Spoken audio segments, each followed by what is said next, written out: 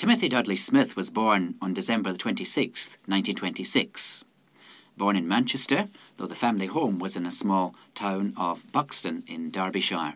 His father owned and ran a small prep school, and it was there that the young Timothy Dudley Smith became a pupil.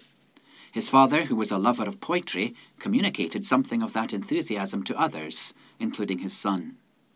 Prayers were a regular part of school life, but it was the news of his father's terminal illness which made the young Timothy turn to God in a new way. His father died in 1938, when Timothy was only 11 and a half. Not long afterwards, he felt that God was calling him to serve others, and that sense of call, which to begin with was indistinct, gradually crystallised as a call towards ordination and ministry. He moved as a boarder to Tonbridge School in Kent, and in 1944 he went to Pembroke College, Cambridge. Membership of the Christian Union brought him into a more vital Christian experience, and he took an active part in its work and in its missions. Before going to university, he had written poems, but at Cambridge he found himself writing comic verse. He also began writing a series of poems on Christian themes.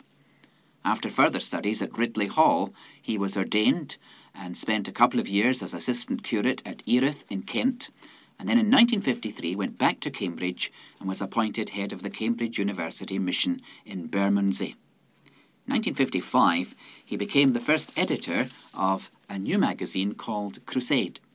In 1959, he moved on to become Assistant Secretary of the Church Pastoral Aid Society, a home missionary society of the Church of England. 1961 was an important year. In May of that year, he wrote a poem called "Tell Out My Soul, the Greatness of the Lord."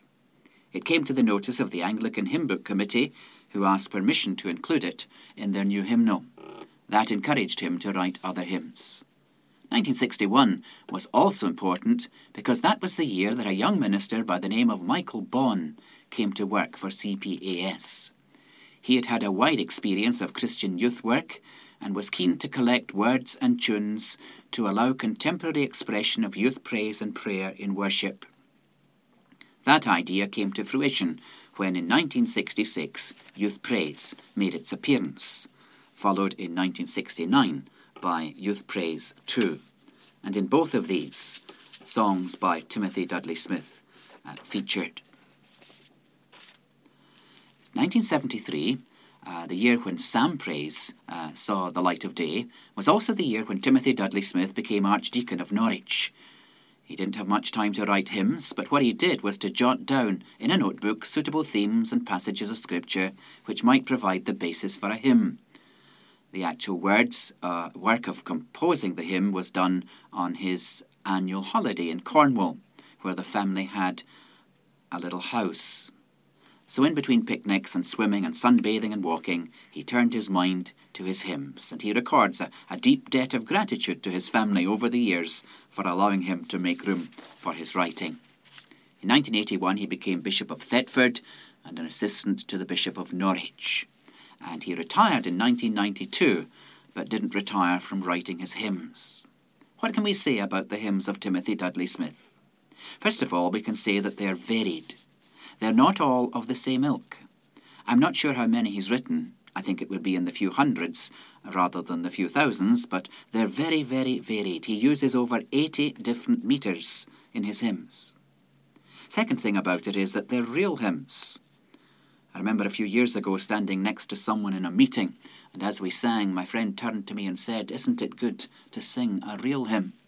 They were just so glad it wasn't another four-liner that we had to sing over and over and over again. Well, it's true. Timothy Dudley Smith writes real hymns, with body, strong hymns, and yet gentle hymns at times as well. Another feature of his hymns is that they are steeped in Scripture and in the truths of Scripture. His hymns cover most of the major doctrines and truths of the Christian faith and cover all the seasons of the Christian year. A fourth and final feature of the hymns is that they glorify God. They enable worshippers to tell out the greatness of the Lord. They acknowledge his glory and the majesty of his name, but at the same time, the theme of the greatness and the majesty of God does not detract from the sense of his nearness to us. So as well as hymns like Name of All Majesty, There is a hymn like As Water to the Thirsty that express the reality of the presence of Christ. The love of God and the demonstration of that love in the cross features prominently in his writings, and also the need to express that love in concern for the world, a theme that's found, for example, in that great hymn, Lord, for the Years. His hymns have sometimes been compared to those of Charles Wesley, which I'm sure is a gratifying comparison, as he is a great admirer of Wesley. Timothy Dudley Smith now lives in Salisbury and continues to write hymns. We give thanks to God for his rich contribution to our heritage of hymns.